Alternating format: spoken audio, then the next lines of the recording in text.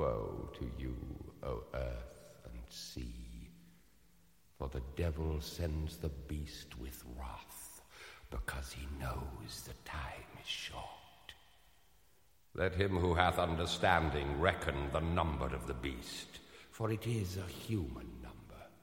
Its number is 666. Welcome to Packers Without Borders, the greatest podcast on the planet.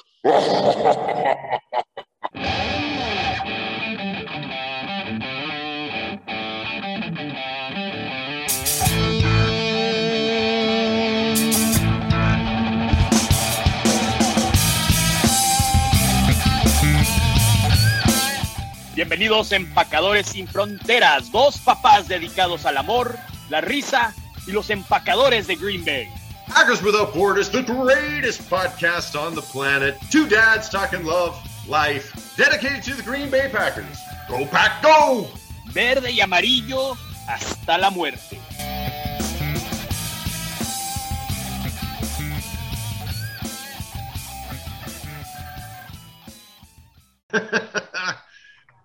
This is when the gold gets made, kids. Okay, we're joined today with Clint from the Delayed Draw podcast out of Las Vegas, Nevada. Clint, how you doing, buddy? I'm doing good. How are you guys doing? Can't complain. No one listens. Nothing. I'm listening. Not even a blip on there, right? Bruce has already got himself muted. Perfect. We're off to a great start. Okay. So we're looking at the bill. Hey, buddy, you like hearing yourself. I'm going to let you talk to yourself a little bit, then I'll chime in. I like hearing myself because I like hearing correct things. So we've got the Bills, Sunday Night Football in Buffalo. Packers just coming off back losses. We are not looking good. We are floundering a little bit of chaos in the locker room, a little bit of he said, she said, a little bit of maybe we should have, maybe we could have. If my aunt had nuts, she'd be my uncle. What are you thinking Sunday night, Clint? Let's start with, where do you think the team is right now? Oh, boy. They are at the bottom of the barrel right now. They can't seem to do much right, unfortunately. But I do have hope. I do have a little bit of hope, just a smidge of hope for Sunday. And the reason I say that is it was last year, right, when we played the Cardinals and they were undefeated and we had a decimated receiving crew and we somehow pulled that one out. Now, I feel like the Cardinals and the Bills are a little bit different, but the scenario is similar. So that's my little smidgen of hope in the world of bleakness that is the Green Bay Packers right now. You know, with the Bills coming off of a bye, they've got an extra week to rest. They don't have the injury bug, it seems, as much as we do. They seem to have a lot more of their star players out there. We will be missing Cobb. Christian Watson, still questionable. Hamstring issues. Lazard's out. Bakhtiari's limited in practice, but it looks like he's in this week. How are you thinking? What's happening with Bakhtiari? It's just a lingering issue, man, and it's unfortunate, but it's just one of those things that he's just going to have to play it week by week. I don't think he's ever going to be fully healed. And do you think that, so in your opinion, personal opinion, should they keep Bach after this year with everything going on, the price tag? What do you think the future of Bach is at this point? Man, that's a really good question. We would call that question Bach to the future. Super small sample size, of course, but Zach Tom played pretty well at left tackle last week. Not much you can get from that, but if Zach Tom could come in and continue to play well at left tackle, as much as I love Bakhtiari, I would say we'd have to let him walk. It's too expensive to have a guy that we don't know from week to week if he's going to be able to play. Absolutely, especially with our cap crisis and all of the experts mentioning what's going to happen. Even when Rodgers is gone next year or the year after, he's still going to command an awful lot of our cap. It seems like Now, don't get me wrong. I am not an Aaron Rodgers hater.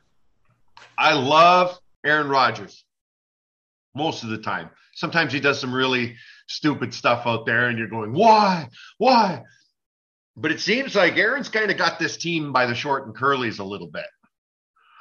And he seems to be the voice of the team, where we're kind of expecting maybe the coach to be more of the voice of the team. Yeah, I could agree with that.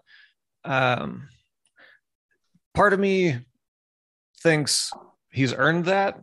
If Peyton Manning, before he retired, would have been the voice of the Broncos or even the Colts, I don't think anyone would have had a problem with that. If Tom Brady is the voice of Tampa Bay or New England, I don't know that too many people are complaining about that. I think Aaron Rodgers is a little unique just because, like the Pat McAfee show, his face is out there a bit more than those guys. But I have a feeling, just a gut feeling, that Peyton Manning, Tom Brady, guys like that, within the locker room probably were the voice as much as the coach, if not more so. They just weren't as outward with it as Rodgers is. And you hear all these old quarterbacks, the Kurt Warners, the Steve Youngs, when Aaron Rodgers really started becoming vocal a couple years ago, when we started seeing the shit hit the fan 2 years ago, right? Where is he going? He was kind of holding the team hostage. You saw a lot of these older quarterbacks come to his defense to say, yeah, I would have liked this in my locker room this time. He's doing this almost for the greater good of the quarterback position when you have somebody that's that talented and has carried the team for so long. So that's where you're saying he's earned it. But at the same time, it's a team sport, right? Like Tom Brady did not win all these championships by himself. He had a top 10 defense every single time he won a Super Bowl. So understood. And at the same time, I'm also at the point where it's green and gold, right? Above Aaron Rodgers or anybody else. Nobody should be above the team. And hopefully with this week, we can kind of right the ship and really see him play. Oh, good. He's frozen. One thing to add to that is, along with that, I would like to see better body language on the field.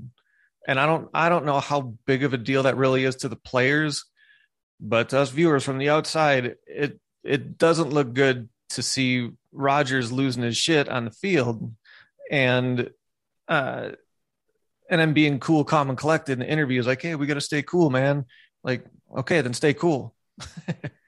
Well, he doesn't seem to be the rallier of the troops, right? He doesn't seem to be like that rah-rah guy who's going to get on the sidelines, grab the offensive line or grab the wide receivers together and go, listen, we got to get it together. We got to do this. We got to do that. We've got to do something other than crap in the bed. And he just seems to, what the hell are we doing out there? And then he goes and just sits on the bench, and it's almost like a sulking moment, It is. I agree 100%.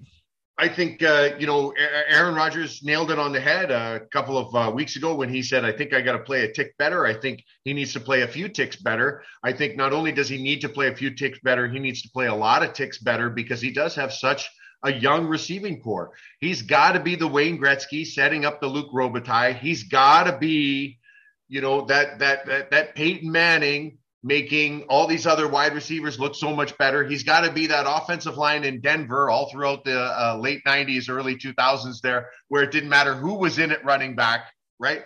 He's got to be that difference maker, and we just haven't seen it yet. And I know people are going to argue, well, his completion stats, remember a lot of those completions were those long handoffs where he would snap the ball in shotgun and then just kind of toss it forward as the wide receiver would run by or Jones would run by, and they count that as a forward pass. It's like, all right. Well, hang on. Throw it more than a foot and a half, and let's call that a pass. So we're getting into Green Bay, Bills, and Bruce is now calling me. Hold on 1 second here. Holy crap. What a shit show. It said I was the host there briefly. What's going on? It kicked me out. It kicked you out? Yeah, are you still there? Yeah, we're sitting here. We're talking away. We're having a great time, man. He said some really controversial stuff. You missed it. Well, that's great because I just got kicked out of the fucking meeting and I can't go back into it. So let me click on my own link that I sent and I'll join the meeting again. That's fucking weird, man. All right, sounds good. What the fuck? Okay. Bye. Could you hear him? I could hear him. Yes. Good. I'm keeping that in the podcast. Nice. That's staying.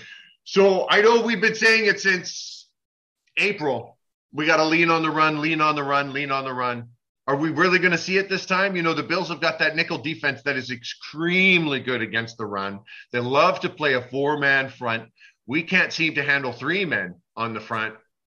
What are you thinking? I think we still have to do it. I don't think we have a choice.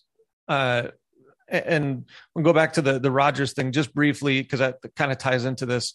When I watch the games, I talked to my cousin back in Wisconsin, and he mentioned something that I think was a good point. Is Rodgers is very, very unwilling to throw into tight coverage. Not that he doesn't ever do it, but it seems like it's got to be an absolute last resort. And if we're going to pass the ball with a bunch of rookie receivers, I think he needs to kind of let go of that a little bit. And so I think he needs to do that along with a lot of running of the ball. So when we run the ball maybe 3-4 times in a row, and then we do maybe a play action pass or something, he's got to be willing to just drill that thing in there if the receiver isn't completely wide open, and just trust them. And it's all you can do. If you don't trust your receivers, then you might as well just hang up the towel and go home. You got to let those playmakers make those plays. Right. You know, I mean, if we think back to, and I know he's the player that shall not be named right now because of the controversy that's happening, but when we go back to when Brett Favre's dad died, none of those passes for touchdowns were to wide open guys or were pretty. No, None of them. They were not good or smart passes, but they were. Yeah, he chucked them, and guys like Ferguson and Walker, they made those plays. Here comes Bruce. He's back in it again. Got to pay that extra $1 a month for the good Wi-Fi, buddy. No, it's not the Wi-Fi. It was Zoom. Zoom said an unexpected error. Get the fuck out. I guess it didn't like my comments. That happens. That happens. So we were just talking about what the Packers need to do. They need to lean on the run. And we were also talking about how, you know, maybe Aaron Rodgers needs to start letting these wide receivers make those plays and throwing it into a little bit more tighter coverage. I was completely agreeing with Clint. And I was also thinking, you know, I'd like to see him gunsling it just a little bit more. I mean, at this point, do I care if he has 10 interceptions or 2 interceptions? Not at this point. I want to see him trying to get that in there. And I'm a little sick and tired of some of these quote unquote experts where Rodgers misses the throw. He clearly throws it either a little bit behind the guy, especially Jones on those flats. They're either way too high or Jones has got to make a ballerina move just to catch it behind him to turn around and keep momentum instead of feeding him in front. Yeah. You know, I want to stop hearing those guys go, oh, well, that was the exact spot that could possibly. Well, no, if we rewatch that a little bit ahead of him or a little bit behind him or actually over here would have been a much better spot if he was throwing to specific spots. The fact that he hasn't hit a deep ball all year, the fact that those little dump passes on the flats are either too high, too low, or too behind people tells me maybe he shouldn't have taken the summer off, done the ayahuasca, and not shown up to camp. You know, buddy, something that I did this week to look at the number one offense, number one defense in the league and where they have any types of weaknesses. And interestingly enough, man, when you look at PFF grades, they're pretty green across the board, except for on both the offensive and defensive side, the interior of their line on the right side on both ends are actually grading out very well. So their defensive end on the right side, Oliver, is not playing well. So when we're talking about our tendency to run to the right every fucking time, right? Like we never use the left side of the line, which is where the strength is with when we have Bach and with Tom, like you said, Clint, you know, last week who held his own, and now Eldon Jenkins at his original position. Myers has been solid. That right side is going to be a little bit better this week. I anticipate seeing on both sides of the ball that right side being either a wash or something we can win. So it's going to have to be one in the trenches, obviously, with our already depleted wide receiver core and now really going to have to rely on Watkins and Dobbs and Tanya and these guys. That's all close to the line middle stuff. That's not, I mean, Watkins is an outside threat, but I have a feeling that if we're going to win this game, there's going to have to be a lot of A.J. Dillon on the offensive side of the ball. And on the defensive side of the ball, a lot of Devondre Campbell, or maybe what you do is you have Rashawn Gary instead of rushing on the outside since he can't fucking hold an edge. We saw in preseason and in training camp them rotating him in on the interior. Everything is going to have to come straight down the middle, right? And Inikbar is playing awesome on the outside. So we've got a chance. If we start seeing some pressure up the middle and we start running A.J. Dillon on that right side and keep it with A.J. Dillon early and often, we'll have a shot. That's my opinion. You know, Mike Wall brought up something pretty interesting. He said, Mike Wall, the ex-offensive lineman there for the Packers, he said he'd like to see the sixth lineman out there. He'd like to see Tom out there next to Mercedes Lewis and really leaning on that defensive line of the Buffalo Bills and using A.J. Dillon early and often. That would play right into it. I think that'd be a good idea. Problem is, I don't think either LaFleur or Rodgers wants that. Right? It always seems like as soon as the running game gets a little bit going, they go, okay, take the spotlight off the run game. Now I'm going to chuck bombs. Yeah, and that's another good point too, the chucking of the bombs. You know, how many times have we seen 3rd and 2, 4th and 1, and throw a deep ball? Like, just run the damn ball, get 1 yard, and live to play another day. And Rodgers' deep ball, he is one of the greatest quarterbacks of all time, but his deep ball hasn't been good the last couple of years. So stop doing that. Clint, what is your thought on, you know, this is something that I guess we're all trying to wrap our heads around, but when people are saying the run game's not working, and we know from the numbers, you know, 6.9 yards per touch for Aaron Jones, A.J. Dillon is 3 in a cloud of dust, you know, he's still at 4.9, but what is it? Do you think it's more the scheme or the play of the offensive line? Obviously, it's a little bit of both, but where do you think they can fix it to actually see the run game working to the point where Matt LaFleur decides to stick with it and Aaron Rodgers also not check out of it? Like, what is it that you want to see, or what do you think? So what I think is happening is I think when they have some success running, teams are adjusting and either run blitzing or maybe stacking the box, whatever. And Rodgers and LaFleur are taking that as, okay, they're daring us to pass the ball now. So then they start passing the ball.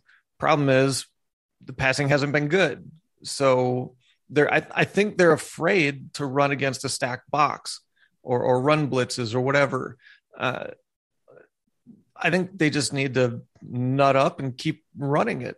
You know, there's going to be some passes sprinkled in, but just keep pounding it against an 8-man front. Who cares? Just keep doing it, because what we're doing ain't working.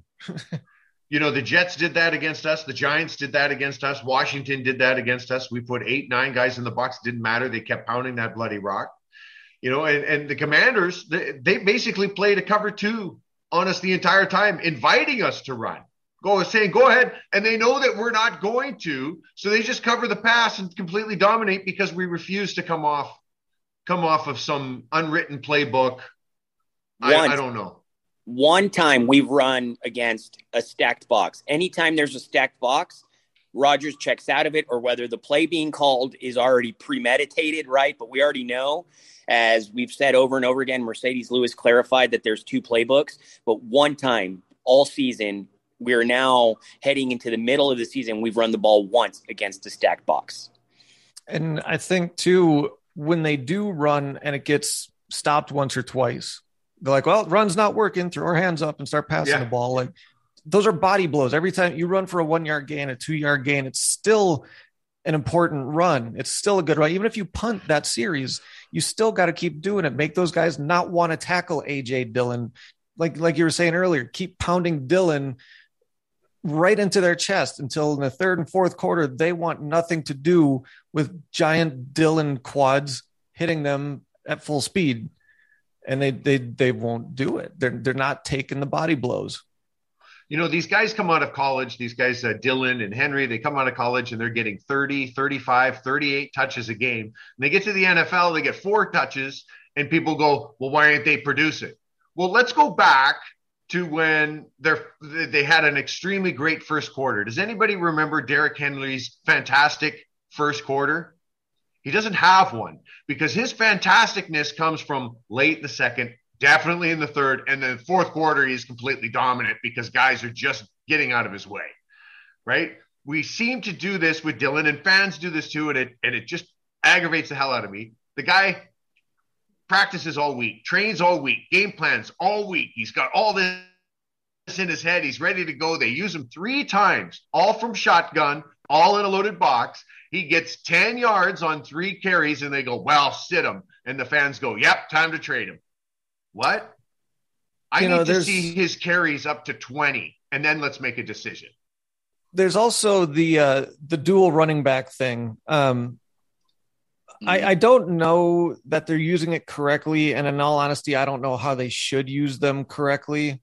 But it makes it hard. Like if you had Aaron Jones in there running, like you're saying, getting 5-6 yards of carry for one series, then they pull him out the next series, and Dylan gets 2 carries or something like that. Then Jones comes back in, and he gets 3 carries maybe. There's no rhythm there for either running back. They can't get into a groove of any kind whatsoever. The pads get cold. They need to, like, if Dylan's running great, stick with Dylan for a while. Just pound Dylan. If Jones is running great, sorry, Dylan, Jones has got the hot hand. We're going to feed him. Washington did exactly that. Washington did exactly that against us. They kept going back. They kept trying Robinson. They kept trying to feed him. He couldn't get it going. They went right back to the other guy and doubled down even more on him. And then just to spell him, they brought in Robinson. And during those spells, they were like, well, we got to at least feed it one time to Robinson, or they'll never believe that we run it all the time. So they fed it to him. He had a couple of runs, but they kept going with the hot hand. The Bears do this. The Bills do this with Singletary all the time, right? Singletary will go out there, and if he starts tearing it up, you won't see the other guy other than the occasional spell. But they will take Singletary out in a second if the other guy starts tearing it up. And the Packers don't do that. We go, here's the first series of the game. Okay, we've decided it's going to be Aaron Jones. Okay, we went 4 or 5 plays, then we punted. So there it is. That's the first series. We get to the second series. Now it's A.J. Dillon, and we're in completely different formations. It's like, is this the stuff we practice? Are we not lining up, say, on first down with Aaron Jones, and then second down, here comes Dillon? Why are we sprinkling this? Why isn't it a merry-go-round? 2-3 plays Jones, 2-3 plays Dillon. Put them both in at the same time. Mix it around. Like, chase you know what I mean? Like, where's the queen? There's the queen. Where'd she go? You know what I mean? The 3-card Monty. We're not doing any of that. We're going, this is our guy. This is the one we're going to run with.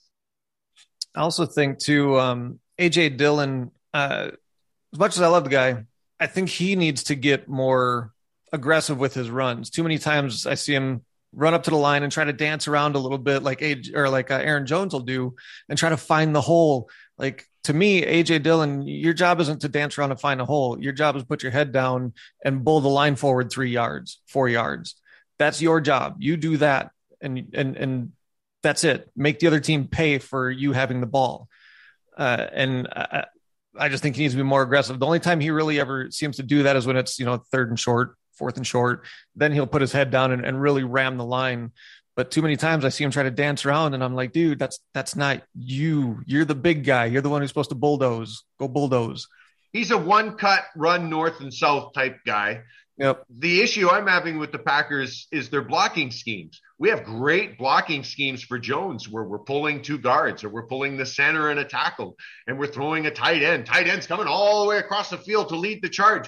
With Dillon, it's like, so we're in shotgun, and the 5 guys in front are just going to push forward, and you're just going to smash forward. Well, that would be okay there's no if one he actually blocking smashed. for him. Yeah, there's nobody. If we had a fullback, you imagine John Kuhn out there dropping the first guy that comes to Dillon, and Dillon can get some speed up and get into those linebackers, he'd be averaging 10 yards a carry.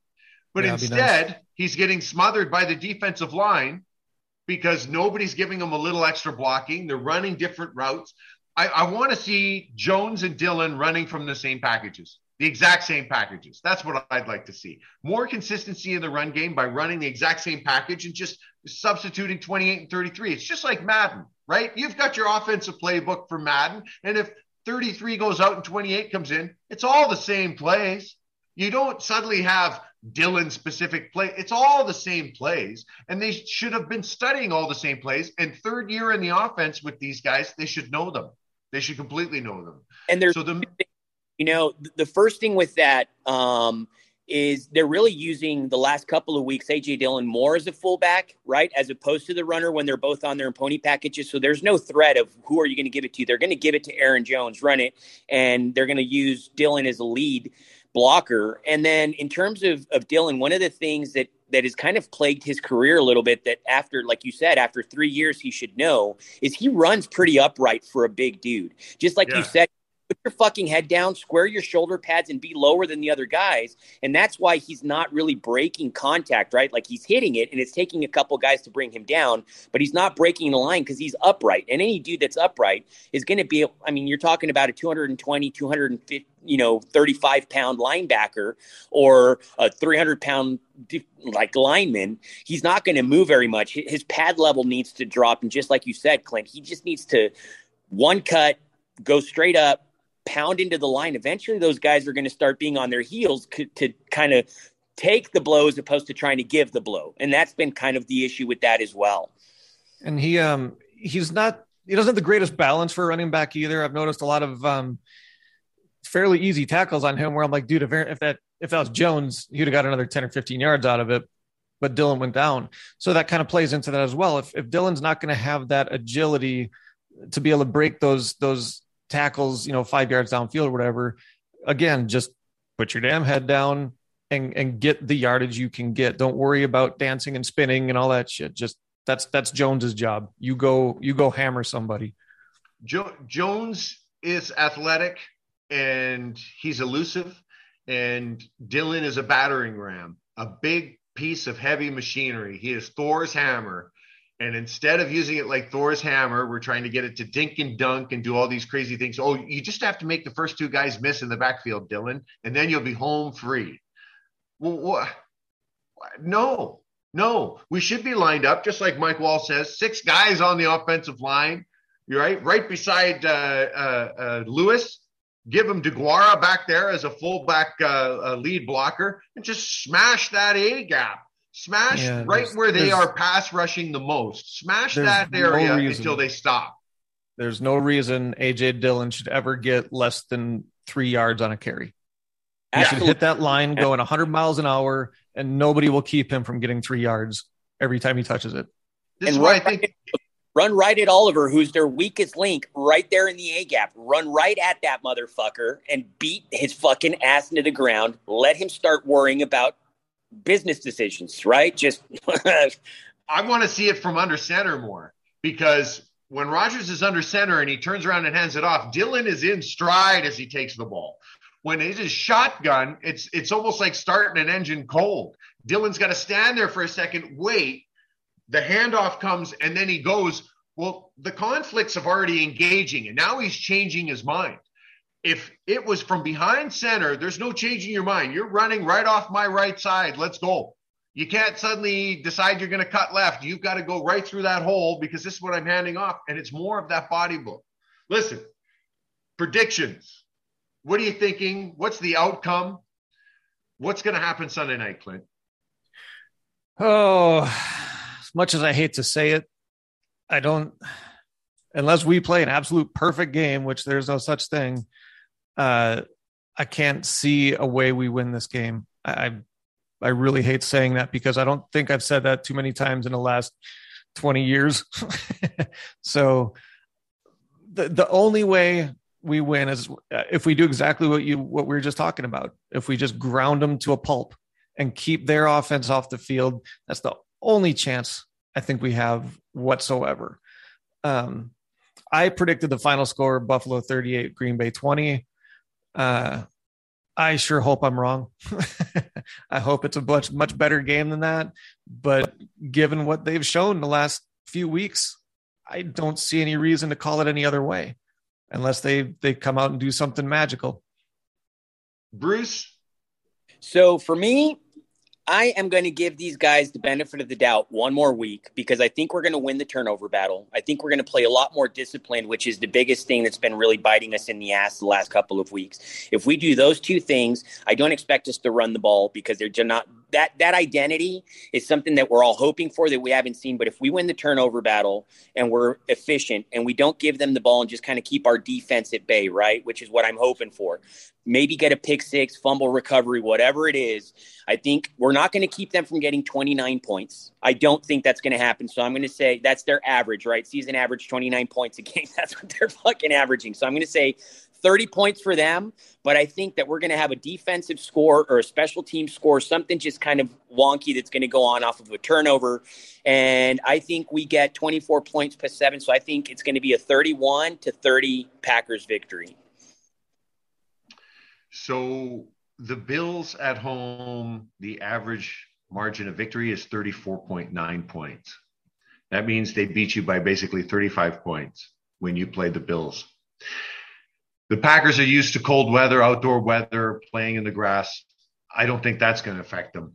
If we don't run the ball, and I mean run the ball 30, 35 times, we basically limit Aaron Rodgers to a Trent Dilfer role, and we lean on that offensive line. We take the Bills' offense away by not letting them get on the field, much like teams did to us, where they would just run because it keeps Rodgers off the field. If we do that, we'll win. I don't think we win. I think this might be the last torpedo that sinks the battleship. And from here on in at 3-5, we are now fighting over draft positions. Some of the NFC is starting to take off a little bit. Some of these other teams, I mean, the Rams, Niners, Bucks, Packers, we dominated last year, and this year we can't seem to get it going. Is there time? Yes, there's time. I don't think the Packers can sustain too many more of these losses like this without something happening in the locker room. Jair said something. Lewis has said something, right? Rodgers says something. Coach Jerry Gray says something. My final prediction, I'm going 38-10. And I think that 7 of it comes from the defense, and our offensive woes continue. Now, if they get the run game going, it'll be a completely different story, but we haven't seen it yet. Let's take a quick break. We'll listen to Dr. Deepak, and we got a game coming up, a good one. Wichita, Kansas. From the UK. From Los Angeles. From northern Wisconsin. From Nova Scotia. From the Derby City, Louisville, Kentucky. From Central Illinois. From Southern Cali. From Turkey. Omaha, Nebraska. From California. From Melbourne, Australia. From Chicago, Illinois. From the UK. Go Pack Go. Go Pack Go. And Go Pack Go. Go Pack Go.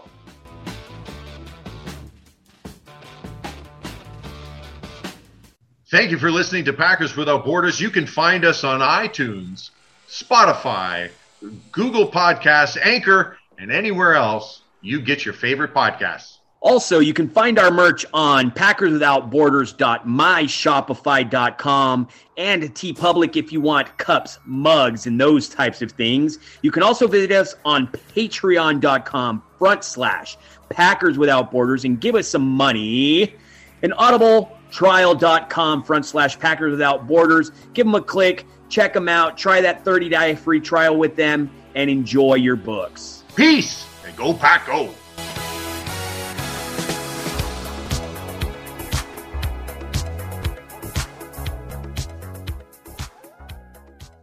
Matt and Bruce. Matt and Bruce. Bruce and Matt. Bruce and Matt. Bruce and Matt. Bruce and Matt. Matt and Bruce. Bruce and Matt. Matt and Bruce. Bruce and Matt. Bruce and Matt. Matt and Bruce. Matt and Bruce. Matt and Bruce. Bruce and Matt. Packers Without Borders. Packers Without Borders. Packers Without Borders. Packers Without Borders. We're listening to my dad and his friend Bruce on Packers Without Borders.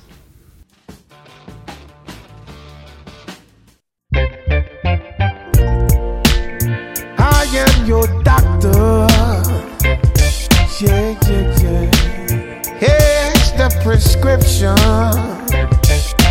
Doctor, can't you see I'm burning? Doctor, please. Don't you know I'm going fast?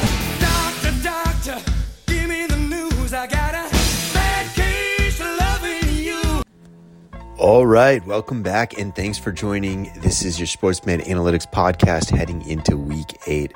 I am Deepak Chona. Let's dive in. Starting with Ja'Marr Chase.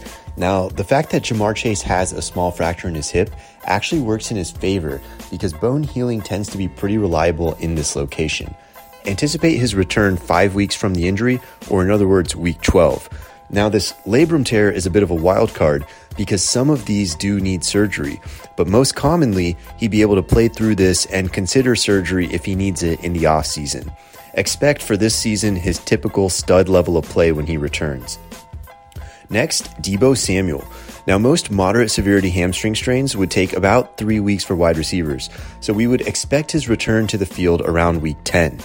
He typically would return at about 90% of his pre-injury production in our data, but he would initially carry an elevated approximately 20% re-injury risk for the first 2 games back. Next up, DK Metcalf. Now, to be determined his status for week 8, but we would lean towards him sitting, probably returning week 9. This is a little bit of an uncommon injury diagnosis in the NFL, so historical data is limited, but we would estimate his return to nearly full strength no later than week 11. Next, Mike Williams. Now, the video looked like a severe high ankle sprain. These tend to cost wide receivers about 4 to 6 weeks. Performance dips last the full 6 weeks, so even if he plays before that point, we would anticipate limitations. Next, we have Keenan Allen, and the dud showing that Keenan Allen put up in week 7 was really not that unexpected.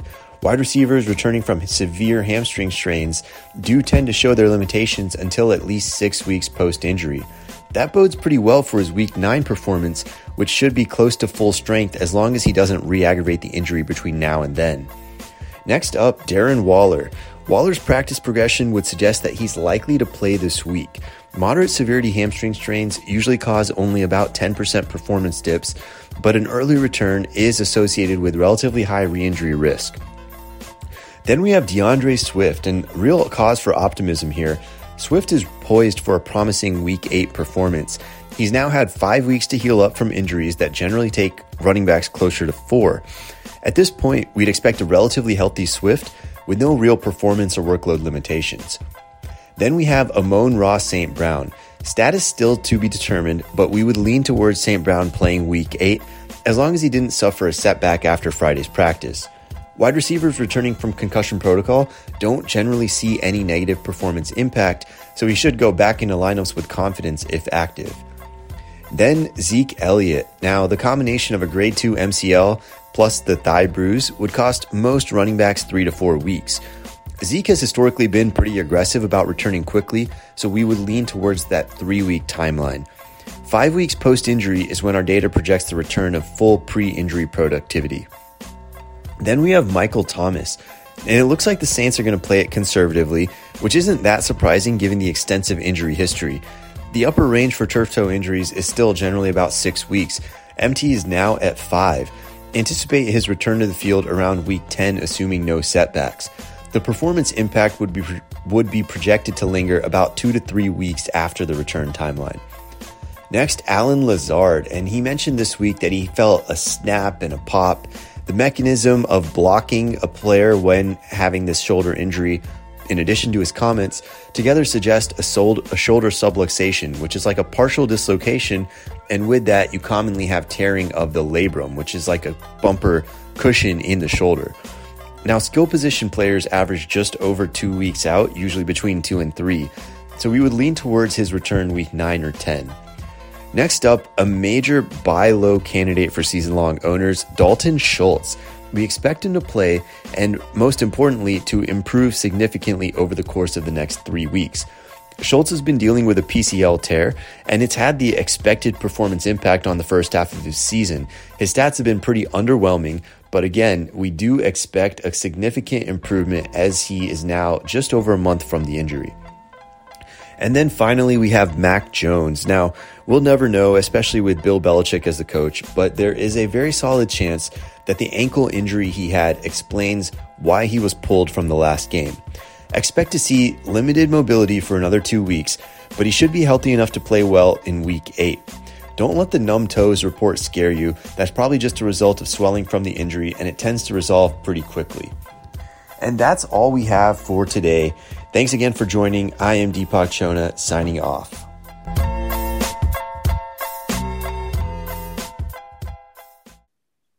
All right, we got a good game coming up here. Hit the theme music.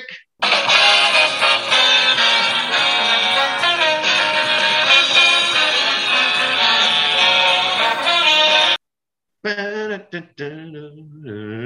the old Johnny Carson theme that we use. I love that. Okay, so this game is called Phobia or Sex Phobia. These two contestants, Clint and Bruce, will be pitted against each other. Winner will accept his trophy, a Ziploc bag full of creamy peanut butter, not the chunky kind. We're classy. You're going to guess. And you're going to print out your browser history and provide it to whoever wins. It'll be the fucking RCMP up here. They're already tracking my phone. They're like, that son of a bitch is doing his podcast again. Relax. So we have real phobias or sex phobias. So of course, all of these long-winded 50-cent words all end in phobia. Okay.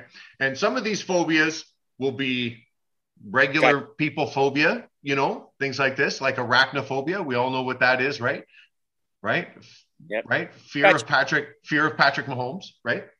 So, and then we have other phobias that are phobias related to sex. Okay, so you guys are going to guess real or sex. Simple. Okay, yep. Let's start the first one off. This one's called papaphobia. Papaphobia. Go ahead, Clint. I'll let you pick first, and then I'll pick. I'm going to say that's a real phobia. I'm going to say that's a real phobia as well. It is. It is the fear of the Pope. Fear of the Pope. Papaphobia. Papa. Yep. Right. That, what if you were in bed with the Pope? Right. Oh, what would that be called? Papanophobia. Okay. Now. Erotophobia. Erotophobia. You got this one, Bruce? Yeah, I'll jump in on here. That is the fear of blowing out your asshole. So I would say sex phobia. That's not the fear, but I'll mark you down for sex on that one. Yeah, I don't know what that one actually is, but it sounds sexual. Wow, you guys are good at this. This is the irrational fear of sex. It is irrational. It is irrational. There's nothing to fear. There's nothing to fear. My sex move is screaming really loudly, "Don't kill me," while we're having sex. Wow. Okay. Syngenophobia. Syngenophobia. Syngenophobia. I'm probably pronouncing all of these wrong, and there is some Harvard expert right now going, "Idiot!" I'm going to go with the another sex phobia on that one. I'm going regular phobia on this one. Ooh, absolutely, it is a regular phobia. Syngenophobia is the fear of relatives. Yes, the fear of relatives. Yes. Okay. Xanthrophobia. Xanthrophobia. Xanthrophobia. Is it spelled with an X? Yes. Just like Xanax. Yep. I'm going to say that's a regular phobia. I'm going to go with the sex phobia again. Wow, Bruce, 2 for 2. Xanophobia is the fear of yellow. Yep. The fear of yellow. Like you knew it. Yep, yellow. Yep. Knew it all along. Bile. Smart ass. Bile, yeah. Jim, oh man, I'm not even going to say this right. Gymnophobia. Gymnophobia. These fucking Latin words, I'm telling you. I mean, they're just making shit up at this point. Let's throw a P in there. What is the P? There's no P sound in it. It's like the new quarterback that replaced Matt Ryan, dude. It's like Ellinger or Ellinger, right? Right? Yeah. Innick Engage bar. What is it? Gymnophobia. What do you think? I'm going to go with the sex phobia because one of these has to be right? I'm going with sex phobia as well. Gene, genitals, fear of genitals. Fear of being nude. The fear of being nude. Yes. Happy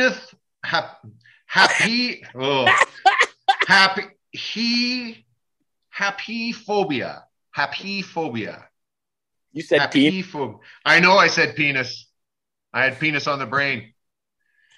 It's also my sex act. I'm going to go ahead, Clint. He said penis. I went like 4 sex in a row. I'm going to go, this is a regular one. This is sex. He said penis, so he was already thinking sex as he was reading. It is the fear of being touched. Yes, it is a sex. Yes. I'm really bad at this game. Well, I play with him every week almost, Clint. Fair enough. If hapophobia, if it hath hello, oh fuck, it hellophobia. If hypolophobia. Go ahead, man. I'm butchering the shit out of this. I really am. I'm going to say it's fear of phalluses and sex. Holy fuck, Bruce. You are on a roll, man. It is the fear of the penis. Let Clint answer. He was going to say sex. He's going right to the sex. I get it. Lipophobia. Lipophobia. Lipopo? Yes. Lipopo. That's a fear. That's a fear. That's a fear of the popo. I'll say it's a regular fear. I'm going to go with regular fear, but it is a fear of liposuction. Yeah, close, buddy. It is the fear of becoming fat. Look at that. Wow. Okay. Linophobia. And there's the lisp in there. Linophobia. A suffering succotash. Fear of Daffy Duck. Linophobia. What are you thinking, Clint? Let's go regular on that one. I'm going regular as well. Yes, it is the fear of string. Very good. The fear of string. The fear of string. String. Okay. Yeah. Last but not least. Wait, what if it's a string of jizz? Now available at Wake and Bake. I mean, that's scary, and you don't even have to have a phobia. Yeah. There's string in there, buddy. You got to change your diet. I can tell you that. That tapeworm coming Less fiber. Paraphobia. Paraphobia. Or paraphobia. So paranormal, I'm going to say regular. I'll go regular fear. So what is para? Is that other word? Yeah, I'm going to go regular as well. Both of you are completely wrong. It is the fear of being perverted. Oh. Well, I don't have that. I don't have that fear either. Bruce wins that by 3 points. Yeah, fuck off. On, Bruce. Enjoy the peanut butter, man. Yeah. Why does he have so many dogs? So what's going down in Vegas today? What's happening? What's going on? Is it raining? Is it sunny? Is it? It's sunny. It's supposed to be in the 70s for a high today.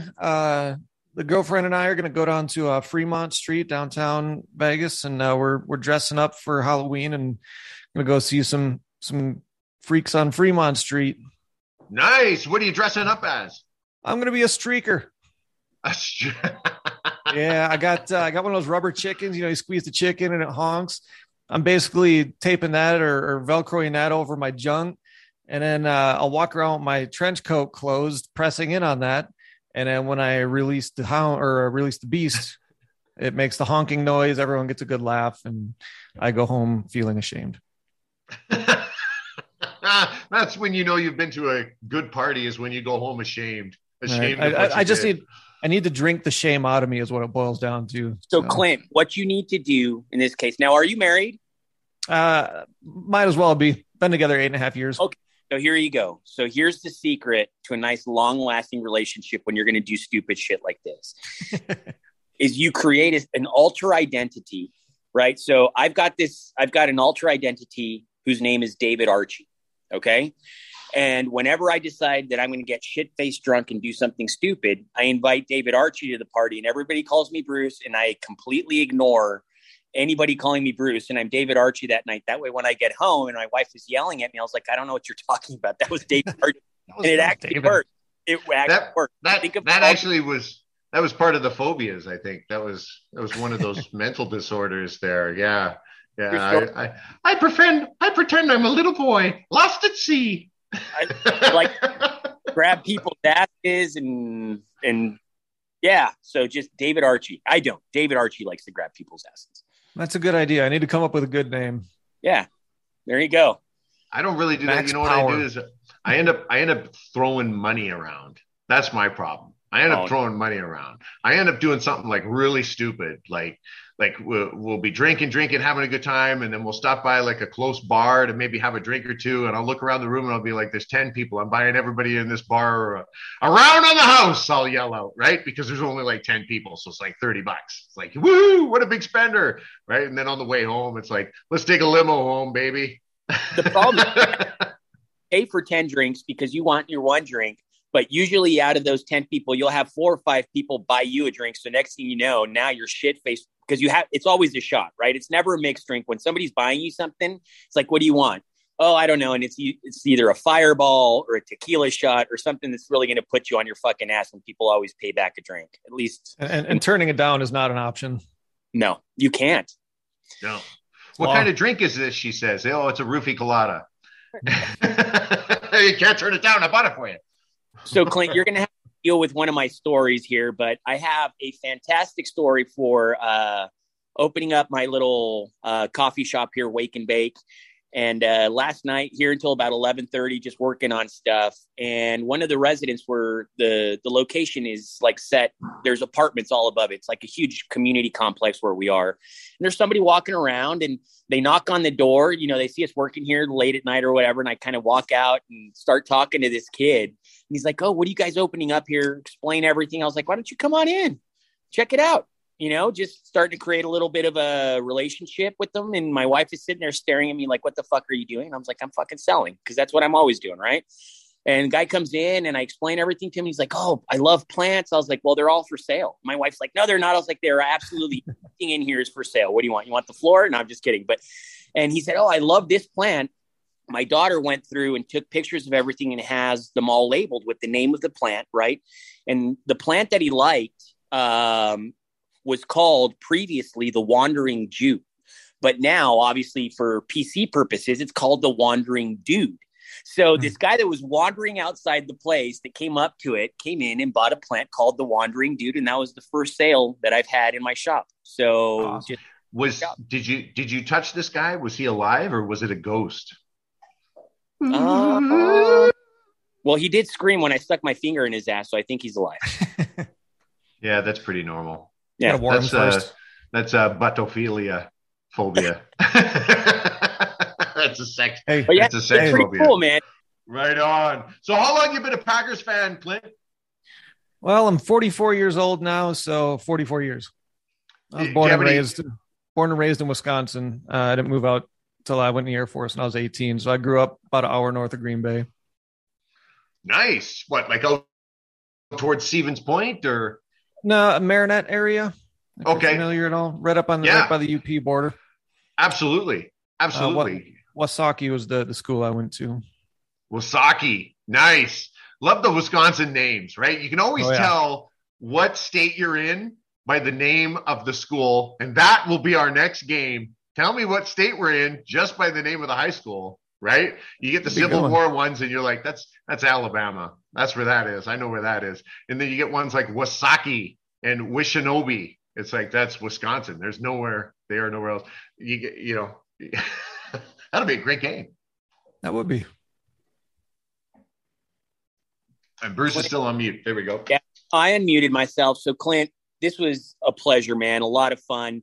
Now, do you have any advice, just life advice for everybody that you can kind of give our audience, something that you'd like to let everybody know that you like them, just something that's helped you along the way in life that you think is a good advice for everybody?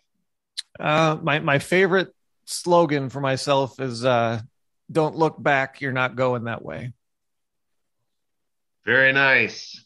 Very nice. I like that. That's a good one. I like that.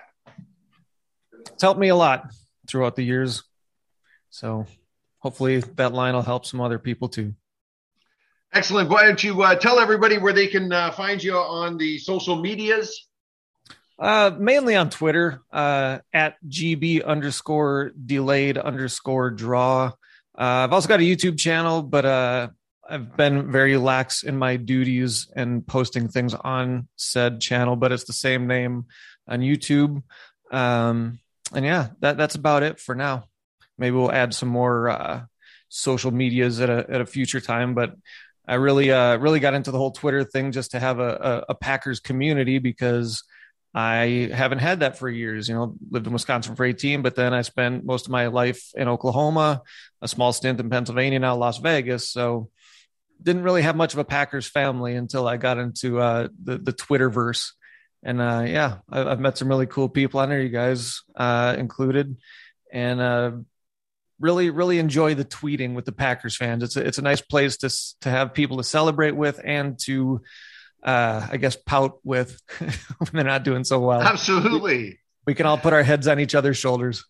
Yeah, our podcast has been trying to unite. There's so many wonderful Packers, and it's all come. Matt and I met on Twitter, right? Like Twitter has been really an escape for a lot of people, especially with Packers fans, because you're trying to kind of connect with people around the world. Like here in El Paso, obviously, it's all Dallas fans and then sprinkle in everything else. But it's nice that's kind of my Twitter thing as well. Just hooking up with people. Yeah, that's the whole point of the pod, man.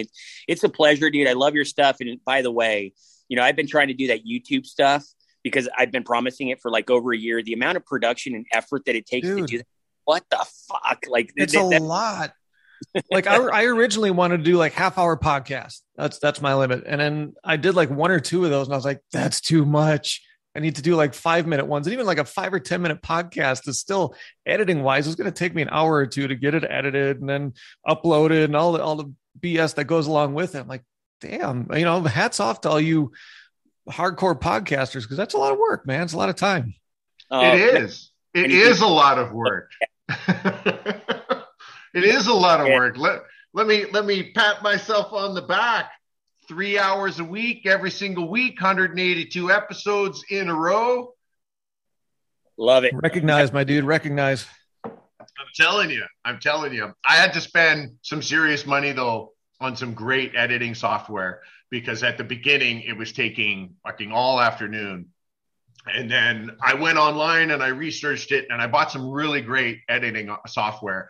And now I throw it in and it has all my presets and everything that I like. And with one or two little clicks, it cuts out, long spaces where people aren't talking. It points out where different sound effects. So sometimes when somebody's speaking and you get that weird wow, wow, wow kind of reverberation, it points it out so that I can quickly go to it and kind of fix it. Before, I'd have to sit there and listen intently with my headphones to the entire podcast, and then you'd stop, wait, okay, here. Now it's like, here's one, and then it highlights, this is all the stuff Bruce said, edit all of this out. I've done music production in the past, and it's very similar. It's just so much listening to things over and over and over. Don't need to do that. Absolutely. Well, we appreciate you, Clint. Thank you so much for coming on, man. We love interacting with you on Twitter, dude. You're a fantastic follow, man. You're obviously knowledgeable and down to earth. You're not on one side or the other. So it's always good to interact with people like that on Twitter. We'll make sure to get people to follow you and appreciate you, man. Hell yeah, dude. I appreciate that. And thanks for having me on. This has been a lot of fun. I would definitely enjoy doing it again sometime. Absolutely. Episode 182 in the books. Join us for Monday mailbag. You got any questions for us? You can send them to us at PackersWithoutBorders@Outlook.com. DM us at BordersPackers. Find us on Instagram, Packers Without Borders, Instagram merch, Packers Without Borders merch, and Facebook, Packers Without Borders. Packers Without Borders at my.shopify.com to go get your t-shirts, limited edition, patreon.com/Packers Without Borders if you want to give us some money as well, which is always appreciated. Thank you guys all to the patrons who actually pay to listen to our fucking shit. And that's it. Ready to rock and roll. Thank you guys. Thanks for coming, Clint. No problem. Thanks for having me. Peace. Go Pack, go. This has been Packers Without Borders. Try and be kind to one another. Try and love each other. And go Pack, go. Esto ha sido Empacadores Sin Fronteras. No se les olvide, cuidarnos unos a los otros. Hasta luego.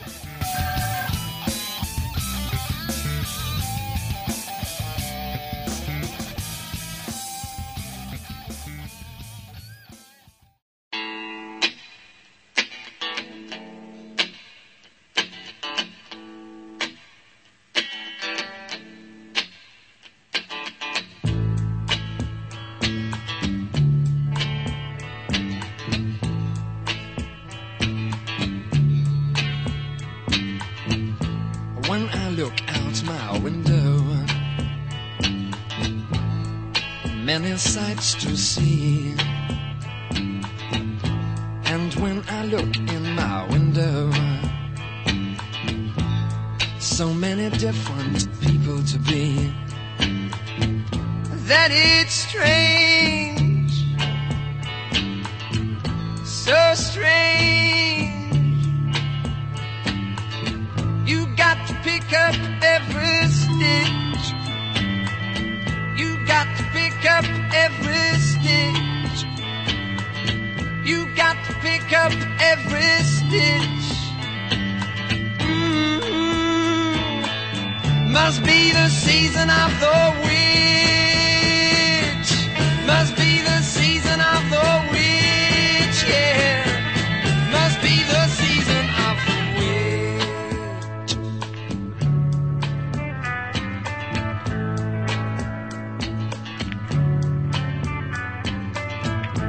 When I look over my shoulder, what do you think I see?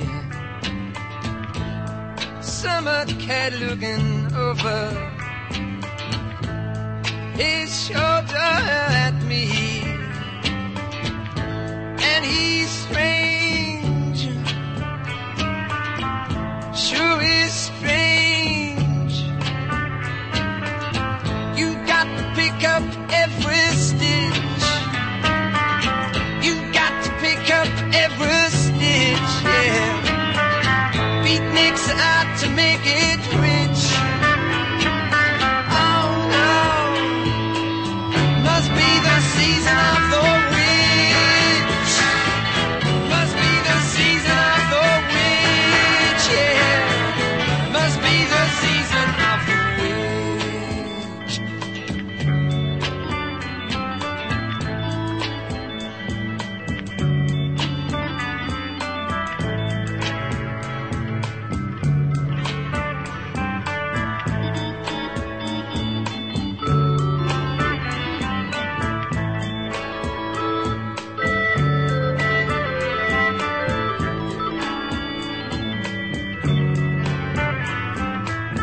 You got to pick up every stitch. The rabbit's running in the ditch. Beatniks out to make it rich. Oh no, must be the season of the witch. Must be the season of the witch. Must be the season of the witch. Where'd I go?